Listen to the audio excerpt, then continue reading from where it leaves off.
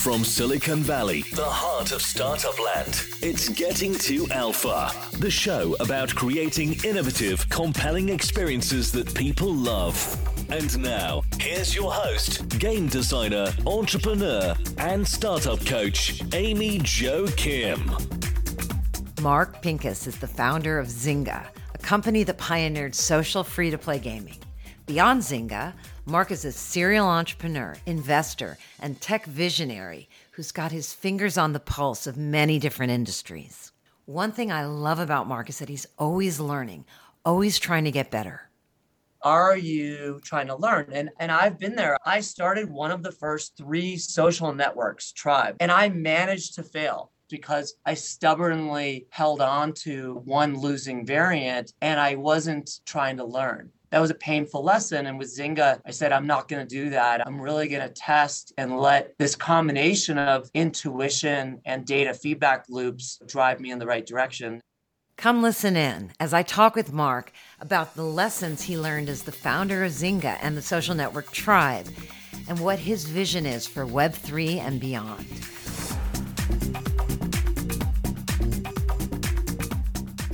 Welcome, Mark, to the Game Thinking Academy. You're an entrepreneur and an investor, and everybody knows you co-founded Zynga, but not everybody knows about your track record of being a visionary and seeing the future. I hope I'm not making you blush, but you have an amazing track record. Help desk automation, social networking, gaming, now you're pioneering SPACs. Like, you're always one step ahead in non-obvious ways. What's the thread there for you? What is it that makes you jump into these new things that you're seeing that the rest of us aren't? Depends on how far back we want to go with threads. For me, it goes all the way back to when I was in college, which is in the late 80s, before maybe some of the audience is born. I read George Gilder, and he had this book called The Microcosm. And he said the next 50 years are going to be about building out everything inside the world that we can't see, and it's the microchip and the network. And I got really into it, and I said, that's what I want to do, not the technology part of it, but thinking about how do we make all of this technology useful in people's daily lives. And that became my career passion. I went to work for John Malone at TCI and Liberty Media because I thought cable companies were the super tankers and in the best position. And I worked, it used to be called New Media, which was like the flake department. And then the internet came along and a bunch of us were like, oh, now there's something quasi-real. It still felt like a hobbyist thing. But I said, okay, now there's actually a way for this to get to someone's desktop computer and matter. And I'd say my career started when I became a product manager. So I worked at a venture capital firm in DC. And I became a product manager at a company that they invested in called Spaceworks. That was the first real day of my career learning and progression. Was I love the job of a product manager, of having to bring all the pieces together and connect all the dots between your engineers, your end users, your business constraints. And I really devoted my career to being what I call a product maker and really caring about user experiences down to the pixel level, and then applying disciplined approaches to testing and really valuing engineering days like gold and saying, they're so limited. It's our job to use them in a responsible way that is more likely to deliver value for people. And so in the first round of the internet, Web 1.0, Web 2.0, mobile, each time I got really turned on by the new things that the network could do and thinking, how can that be relevant in people's lives? A breakthrough moment for me, my Matrix moment, was the first time I used Napster, which Sean Parker, who worked for me for the summer when he was 14, emailed me the business plan. And I got on Napster and I was blown away. I said, oh my God, I'm not alone. There's 4.5 million computers connected to mine right now. And that was, for me, the beginning of very early beginnings of the social networking revolution, but a lot of years earlier. So that also led to me getting excited about investing in other founders and entrepreneurs where I thought they were early onto amazing new products and thought I could help. And so I try to be kind of full stack product person and a full stack investor and be thinking all the way from a product experience to public markets. I love it. So what you said about Napster being early really reminds me so much of what's going on in crypto. And we could go down a 2-hour crypto rabbit hole, no problem. Yes. Yeah. But let's keep it tight. I would like your thoughts and take on crypto in general, because everybody, let me start by saying, everybody's trying to figure it out all around me here in Silicon Valley. People are working in and investing in and talking up crypto. And there's also tons of scams. They're just right there. And it can be a really tricky landscape to navigate. So as someone who's got your perspective, what do you see? So first of all, if I backtrack for a second, before I say what I think is interesting about crypto, for me, every time there's been a next generation of this network platform, there's been an opportunity to invent new, what I call internet treasures. And John Doerr coined this term for me of an internet treasure, and it's a service we can't remember life before or imagine life without. And when the first iteration ended with giving us Google, which I think we'd all think of as a quintessential example of an internet treasure. And on the next generation, we got these social services, Instagram to Facebook to WhatsApp. We can debate how treasured they are at the moment, but I think people just rely on them. And now we're at this juncture of this, what some people are calling Web3, some people are calling metaverse. And first of all, let me just tell you how I define my criteria at a consumer level. How do you decide, is this going to happen? Is this the next platform or not? To me, and this is the way I try to describe it to my mom or people who don't care about technology, it needs to deliver a 3x improvement in productivity. So in the beginning, we love it because it's cool and new and emergent. So a lot of us fell in love with the web and played with it. And we tell our friends and family, it's going to be amazing. And they'd roll their eyes. And then eventually it actually delivered. And we saw the same thing, whether you think of Web 2.0 or the social web.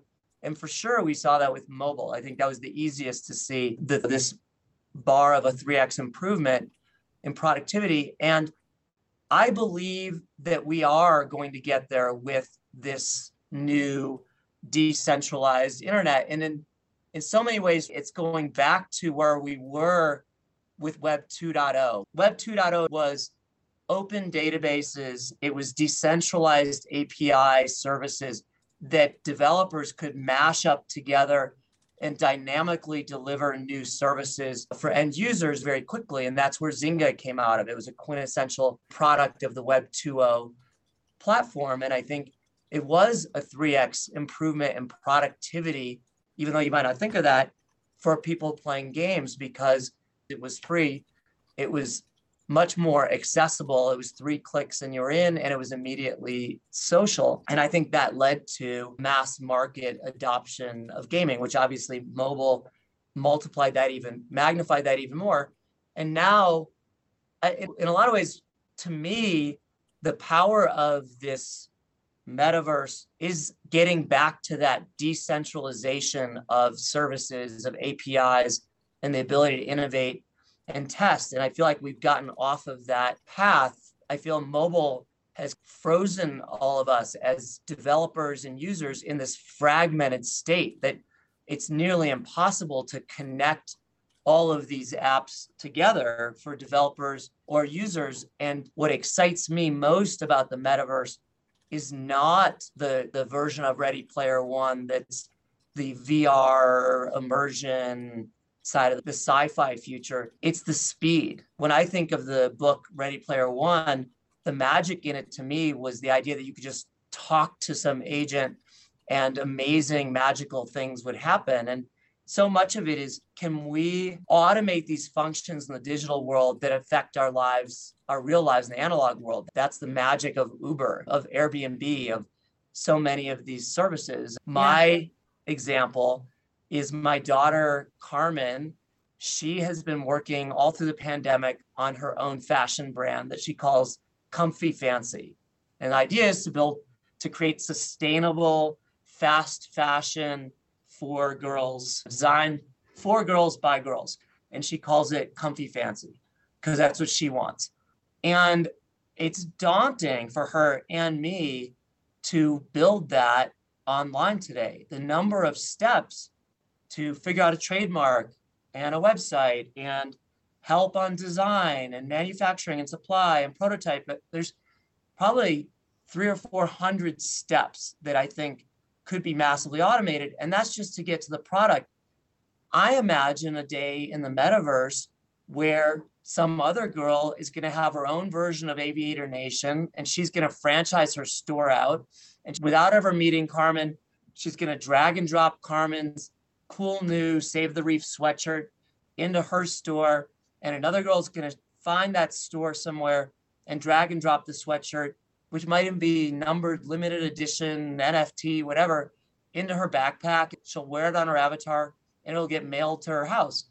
And none of them will actually ever meet unless they want to. That would take a lot of steps to make work today, but it's all possible from a technology standpoint. It's just, I think at a system level, it hasn't been architected for that to easily occur. That's fascinating. I love your perspective. It's really interesting. Everybody's got a different definition of the metaverse and what's important in it, right? Yes. But what your perspective locks in on is the economic and increased throughput and accessibility layer of it. And so many things are driven by the economy. The big hit Axie Infinity, which I'm sure you're aware of, right? Yes. To me, I look at that and it's like some game devs are like, oh, we could do better graphics, but they're missing the point. It's the economy going on in there that's really interesting. Yeah, I was lucky enough to be amongst the first investor in Dapper Labs when CryptoKitties was blowing up. You could look at it as so primitive at a technology level or at a game design level, but it was just so innovative to be the first NFT, really, and it captured the imaginations of so many people. And it's fun for me to see people combine all these things and play with it. And we're just in a massive time now of innovation and playing with things. And so I think the rate of innovation right now is incredible. And out of it, I think we will answer this question of the productivity gains. That's interesting. So you invested in Dapper Labs with CryptoKitties. That's early, right? So what are the signals? You're sitting in a meeting with someone and there's going to be some signals that make you go, ooh, I'm leaning forward. I'm listening more. What are some of those signals? Maybe some of the ones that triggered that investment? Well, there's really the best, easiest, obvious ones are they've touched a nerve, that you can tell that they've hit some new vein. And that was when I invested in Napster or Facebook or Twitter or Dapper. In each of those cases, I saw this flame lit and that they capture the imaginations of a lot of users. So that's the first. But then beyond that, you're looking for the team. And is this a founder that got there for a lot of good reasons and not necessarily just by accident? That they're hungry, they're curious, they're humble, they want to learn. In each of these cases, these founders were just sponges. And so it's a good marriage because they want to learn. And there's some things that I have to offer, especially around thinking about game mechanics and how to be efficient at product management and testing. And so they're all of a sudden on a rocket ship and they need to be really smart and efficient. And they're looking to have investors who, have something to offer. So conversely, when you think about all the meetings you've had, are there any signals that jump out to you that make you lean back? Let's say you're interested, you hear something, you see something, you're like, Nope. For me, the core lesson that I'm still trying to learn and I'm trying to share is that as product makers, we really need to be these scientists in white lab coats. To be successful, we've got to be passionate but not emotional, which is a weird juxtaposition. We have to separate our winning instincts from our losing ideas.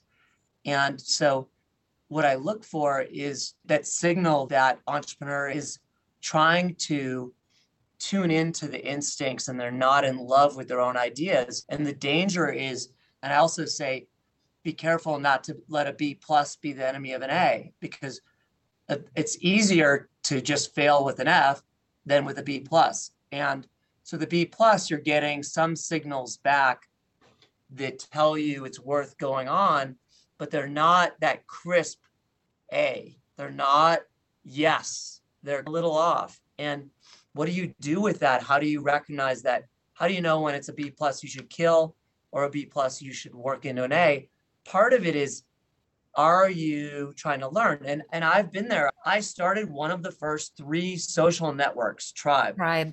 And I managed to fail.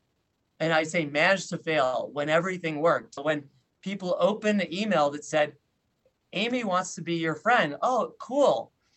I'll be Amy's friend. What is that? I still managed to fail. And it's because I stubbornly held on to one losing variant and I wasn't trying to learn. And that was a painful lesson. And with Zynga, I said, I'm not going to do that. I'm really going to test and let this combination of intuition and data feedback loops drive me in the right direction. And so I'm looking for founders that are on that journey. And it's hard because so many game designers see this as an art.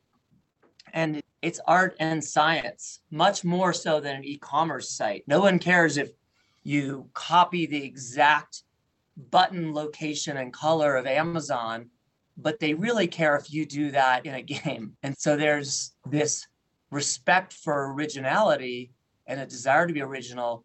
And how do you know when you're doing new for the sake of your player or for the sake of walking around and getting respect at GDC? Oh, guilty as charged. That one hurts.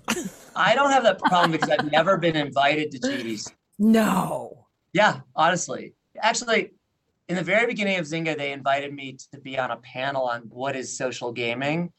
And then they never invited me back.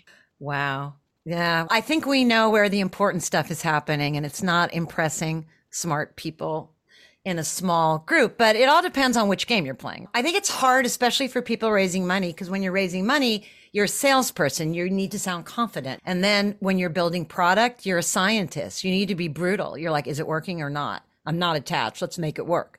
And I think that shift from salesperson to scientist is underneath what you're saying. Like the person has to be able to do both and know the difference. And if you exude self-confidence, but not false confidence, I think you'll probably attract the smartest investors. So, this conversation about game design and testing and et cetera leads into one of the really interesting and controversial things happening in crypto gaming. And this question comes from Adam Chalmers, one of our participants here who's working on a blockchain game.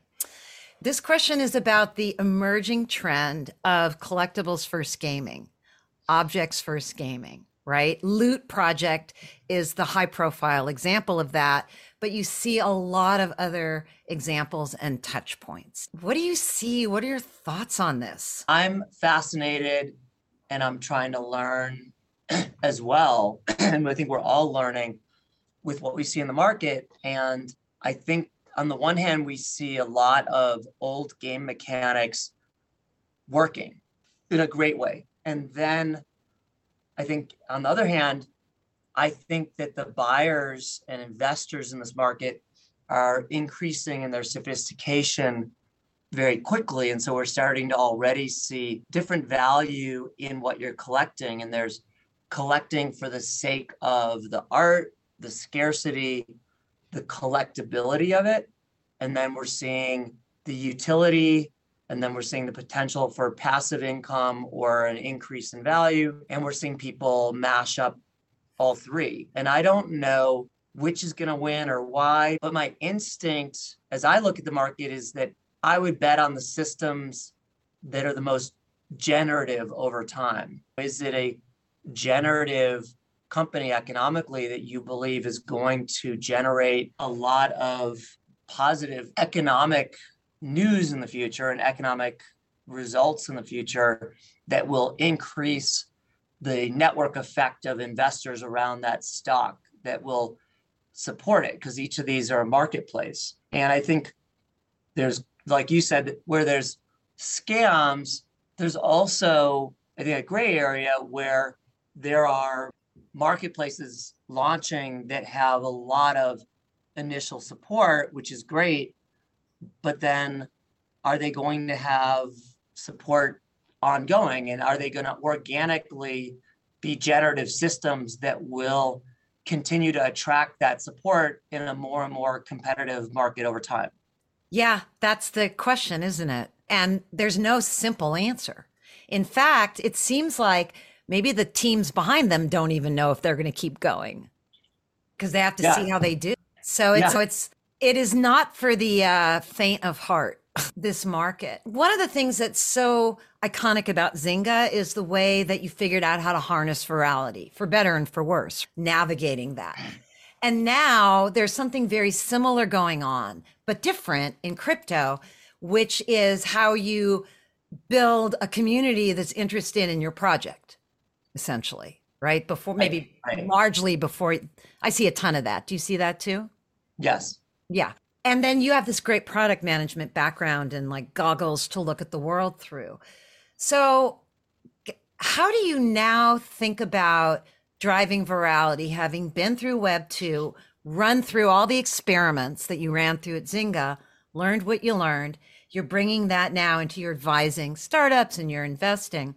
How do you think about that? And how do you see like current best practices or just interesting ideas on the horizon? The playbook is always changing and evolving. And it was even for us, even when we weren't on what I would call just a totally stable system. It was an evolving system. The mobile ecosystem is also evolving. And now there's more dimensions in this system. And this system has way more about network effects and about community and perception, both potentially in the underlying token that a project is on, as well as the perception of the project and the people behind the project. You get a lot of false signals. So you're deconstructing and trying to figure out what works, why is it working? So I hear so many different opinions on why Axie is successful. And I hear people say, well, because it's a real game. And it's the first one that's a real game.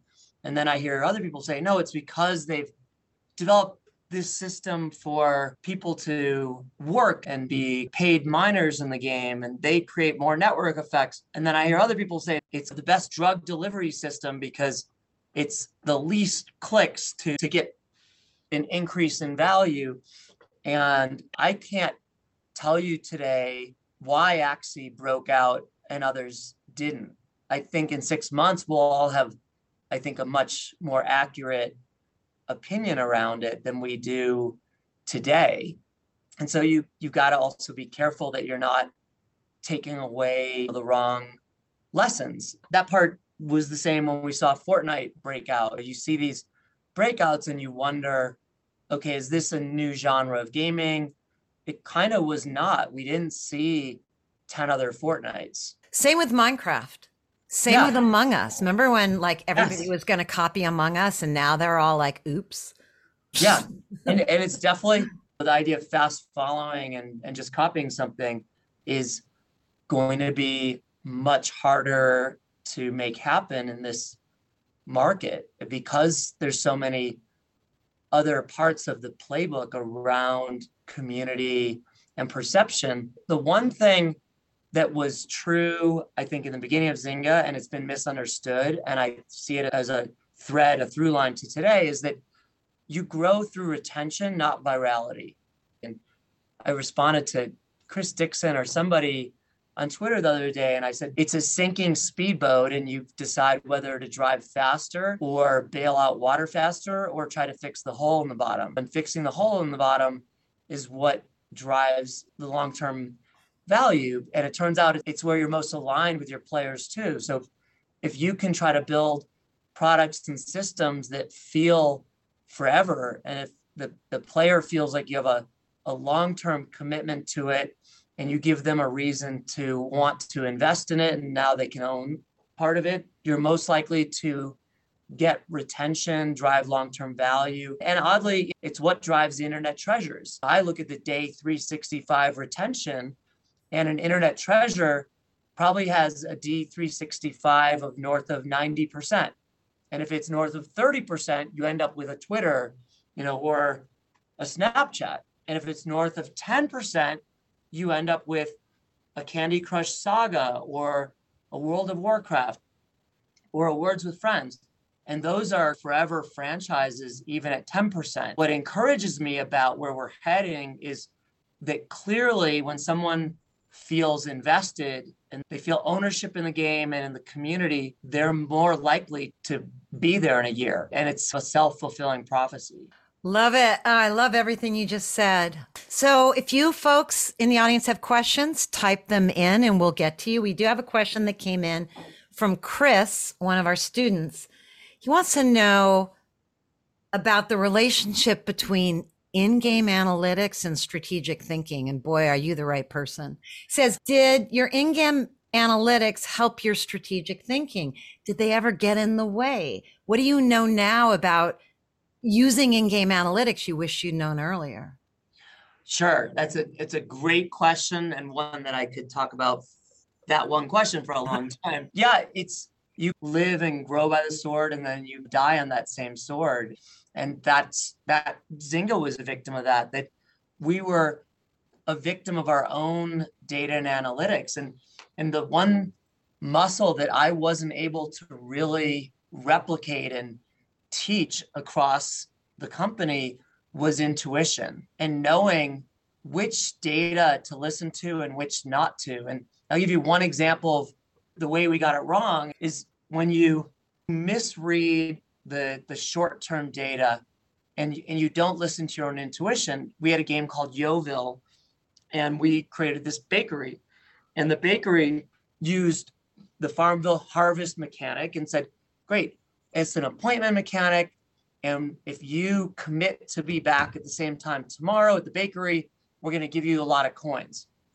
So in the short term, it increased engagement, and we saw more and more users coming back on the next day, and it looked great. But then over time, after a month or so, we saw the long-term retention going down. And it's because it wasn't fun. It was all of a sudden another job. And that's where we have to be careful when we look at systems like Axie. We may fall into that trap where we create a job for somebody, literally, that's not fun. And as soon as it doesn't pay well enough, or even if it does, they leave. And so we constantly have to triangulate between our own intuition and experience with that game and what the data is telling us. And we can go the other direction and be wrong, that we feel great about something, but the data says no one else does. The best is when it all lines up together. And for me, the biggest hits that we put out at Zynga were the ones that had amazing data, and I was addicted to the game. So I was addicted to Farmville and Cityville and Words with Friends, and the data played out. Another way that I try to encourage my teams to think about it, at least to follow me, because people will accuse me of coming in with a totally different idea every Monday. And in my own defense, I say, let's make sure we're talking at the same altitude. So sometimes we're at 5,000 feet and we're deep in the data and we're talking about our D1 retention and what's our ROAS on whatever, payback on our ads. And then sometimes we want to go up to 25,000 feet. And to me, that's at a product strategy level. And now we're thinking at a bigger level of our roadmap and where is this getting us over time? And is this in line with where we want to go? And then we could be at a 50,000 foot or 100,000 foot level. And now we're talking about, okay, does this line up with our overall objectives and vision and of where we think the market's going? And I think it's important for teams that are bigger than 2 or 3 people to check in on what altitude you're at, because you can get to the wrong places because one person's talking about data loops at a 5,000 foot level and another is talking about company strategy. Oh my God. I'm so guilty of that. I get an idea and I want to tell everybody, but we try and have a meeting once a week where we talk strategy and channel it into that. I don't know if you do anything like that. Yes. And I also have to constantly preface things by saying, I want to be clear that I'm giving you feedback right now, not direction, or this is a brainstorm, not direction. And we do everything in Google Docs, which seems to be the best enterprise software I've found. And we say, what is our plan of record? And is that changing? Because my teams are amazing and they will change the product plan based on me arguing passionately for something. But I'm saying, wait, that's not the plan of record. And we have another question that came in from Adam. And this is about a talk that you gave at Village Global. It's on YouTube. And you use this term, go after bold ideas, but design in early bold beats where you can discover how players are responding. I want to dig into bold beats. What are bold beats? Okay, so bold beats, and I don't know if I should have been invited to this, but I gave a talk at American Express to their top 50 managers and their board of directors. And what I talked about is I said that we find ourselves in every size organization, product organization, as a product leader. If you're not the one doing the product, if you're managing through other people, we tend to get frustrated by this barbell. We either have teams that are at one side of the barbell, and I've in the past said they're pursuing little features that have a very clear ROI per engineering day, very short feedback loops, and they can prove it was a good use of time, but they don't change and improve the product. In fact, they might make it worse. So it's a lot of local optimizations. Or they're at the other end of the spectrum and they're boiling the ocean and they're working on a 3-year Rattan death march of this project that people have forgotten even what the point of the project is, but they're committed to it and it takes on a life of its own. And everyone feels shackled by it. And you're building a product or a game and you find yourself 6 months in and you're not excited anymore about the exact direction, or you're on a live product and, oh my God, I'm so bored with this and I wish we could do something more exciting. The idea of bold beats is to give you permission to go after your big ideas today.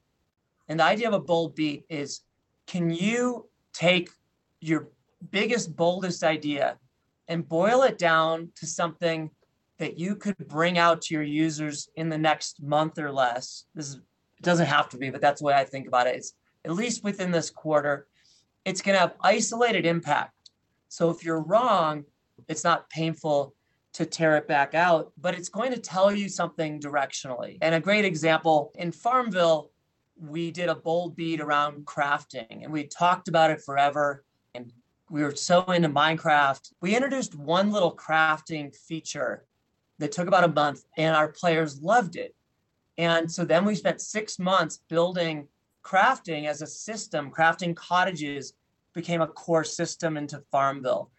And then it was so popular that became the basis of Farmville too. So you can do something bold. And also in Farmville, another example of bold beat was an engineer spent one day just animating the GIF so that the animal moved. And it made our players dream with us that there were going to be more dimensions to the game. And so I said, oh my God, is this going to lead to breeding? And which is now a big part of Farmville 3, or horse racing or whatever. And so an amazing bold beat is something that you do that's really teeny, but it gets your players and everyone dreaming of a new dimension. The power of a bold beat is it can make your team move much faster, because when you get that level of feedback loop from your users that you saw at work, it's like just pouring fuel on the fire, and your team all of a sudden is so excited that the rate that you move towards this idea might be 10x faster. It almost sounds like the Bold Beat in its ideal form is an MVP for a potential new system. Yeah. It's a way of testing an idea, usually in an already live product. And yeah, it gives you an advantage if you're an incumbent in the market and you can test these ideas. You're not in a vacuum, and someone else competing with you is in a vacuum. And they, especially in games, they spend a year or two speculating on what players are going to want. And you're able to be in the market trying these big ideas. And when you get it right, and sometimes we got it right, this is going to sound hokey, but it's almost a religious, spiritual experience. It's a feeling of grace. It's a feeling of communion with your players, especially making social systems. I've had players hug me because they just loved something that we did. And if you get it right, you're getting to surprise and delight. We get so jaded, and especially in games, a bad relationship. You open the game, you know exactly what's going to be. I feel like I'm a cog that they're moving around, and I know the plot line, and it's not fun, and there's nothing new. Like a Bold Beat is a positive disruption, and it's so fun when you do it right, when to really just deliver something my friend Bing Gordon calls an OMFG moment. I can't believe that they just did that. And it's like breaking some rule in a great way that your players love you for. I love it. Oh, that's so cool. That's really inspiring. So we got a bunch of questions pouring in, and I know we're definitely get committed to stopping at the hour. But Amir, who is working on blockchain products and is joining us from Russia, asks, are there any lessons, Mark, that you've learned from building Tribe.net that would still be relevant today for those who are looking to build a new social network? Wow, yes, there's so many. You want to give yourself this gift of a time machine. What if, Amir, you could go forward in time 2 years or backward in time 2 years? What if Amir 2023 could come back and talk to you today and say, dude, I've got some good news and bad news. The good news is you were right. The world did want another kind of social network that was blockchain, blah, blah, blah. The bad news is you were slightly off. It was a B+, and your variant didn't make it. It didn't, the dog didn't hunt. What would you do with that information today? Would you just go on and say, okay, I'm just committed to this path? No, hell no. You'd say, great, I'm going to try 4 other variants, and I'm going to increase my frequency tuners to what other people are doing. And I'm going to spend the next 2 years moving my ability to execute on this, not just my execution. I'm waiting for someone else to get the variant and show me the way. What is the breakthrough here? And I'm going to test a bunch myself, but I'm going to use everyone else in the market as part of my crowd-based learning and R&D. And it turns out if I had done that with Tribe, I think I would have been far more successful. If I said, okay, MySpace is a different variant and Facebook is really going deep on trust. So I'm going to build a different variant that is all about trust and .edu or inside the .com of your company. So the first lesson to me to take away from that is to think about what you're doing in terms of your ability to execute and your ability to test and try lots of ideas and get your team thinking that way as well. The second lesson, don't be too complicated. I was too complicated with Tribe. I have pretty extreme ADD. A lot of product makers do. And I love all my ideas equally. And it's so hard to just pick one of them. And I'm like, but how can I not do these other ideas? And with Tribe, I did so many more ideas than Facebook or MySpace or LinkedIn. They were all in Tribe. You had a professional profile. You had a social personal profile.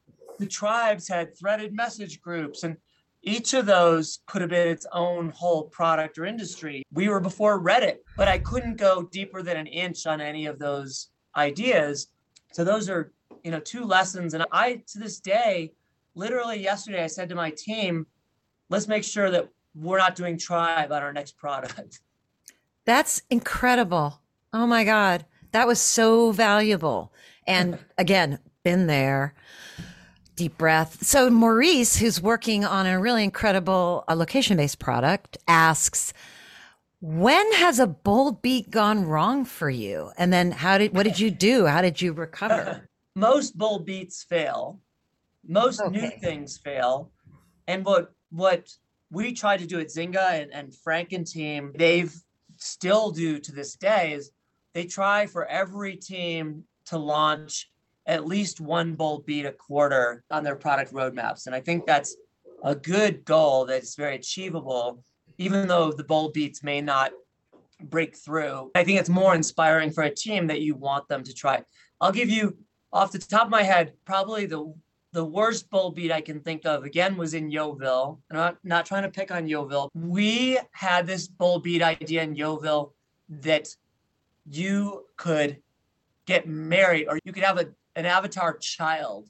So Amy and my avatar could have a child together. And there was a lot of heat and interest around it, but it was a little weird. It just was like maybe flirty in ways you don't want to be flirty, and a little just awkward. So we killed that. That's an incredible story. So you guys you put it out there, and then you got the feedback. This is a little creepy. And then you just pull back. What'd you do? Yeah, it's really important when you launch a bold beat that we take our users with us in terms of their expectations, and that we don't launch it in a way that they feel this is a new permanent feature. Because the other problem you have is inevitably 2 to 5% of your users actually like it and don't want it to go away, and they're angry at you when you take it away. There is an art to this. It's great to call this beta.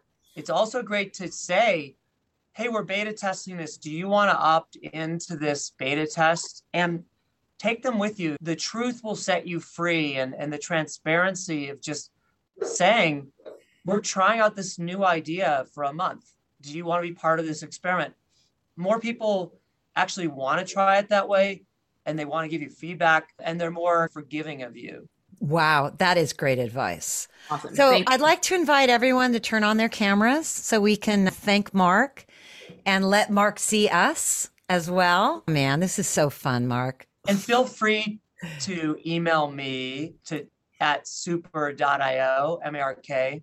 And I had this policy at Zynga that I responded to every single email employees sent me. And I still try to live up to that. And at times I don't achieve it. I get emails and people say, I loved what you said. Will you mentor me? And can we have one-on-one time to help me on my business plan? And I've learned that's not a high leverage way for me to help people. But, email me. I try to answer questions and redirect towards other people who can be helpful. So I do my best. Thank you so much. I'll share all of that. We do have one last question, which is a deep question, but again, just getting a quick perspective for you would be great. What do you see as the main advantages of decentralization versus centralization? I think you touched on it, Mark, when you talked about speed and automation. Yes. So you nailed that. There's a lot of stuff being decentralized that shouldn't be.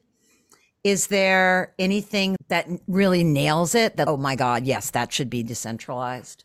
I think that we got to get to smaller, easier beats on innovation so we can test and move faster. And it feels too heavy right now. To me, like the metaverse that I've wanted since I first blogged about my idea for the metaverse in 2006, and I called it .earth, is life at the speed of play.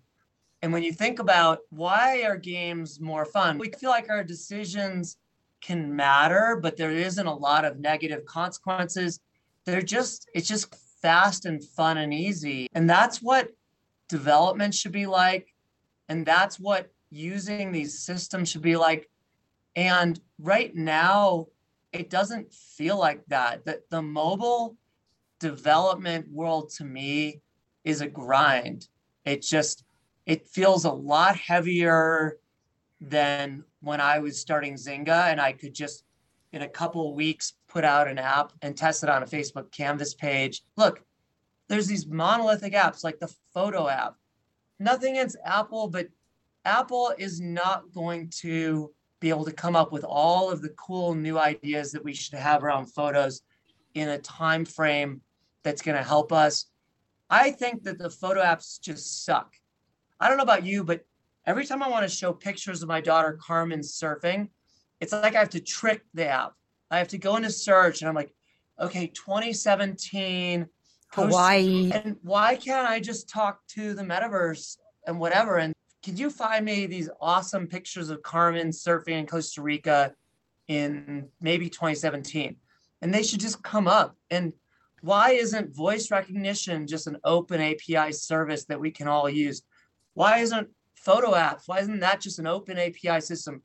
Everything should be open API systems that we can all play with and mash up and try new things with. And it just frustrates me. Life at the speed of play is about the shortest time from your idea to other people. How do I make it short and fun in terms of the cycles to take my idea and get it out there so that other people can consume it and tell me if it's worth investing more in? Or so I oddly feel like this mobile app ecosystem has massively slowed down the rate of innovation. There's no question on social. Between Facebook and Apple and Google, I feel like we've come to a total standstill on the innovation evolution of social. I don't feel like social has really moved much in the last 7 or 8 years. When's the last time there was a breakthrough social app or even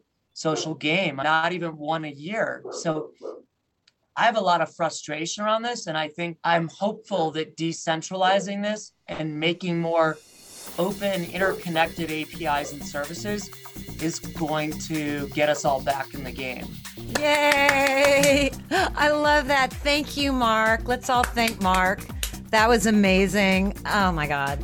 My head is spinning. Thanks for carving out this time for us. We appreciate it so much. All right, take care. Bye. Thanks for listening to Getting to Alpha with Amy Jo Kim, the shows that help you innovate faster and smarter. Be sure to check out our website, gettingtoalpha.com. That's getting2alpha.com for more great resources and podcast episodes.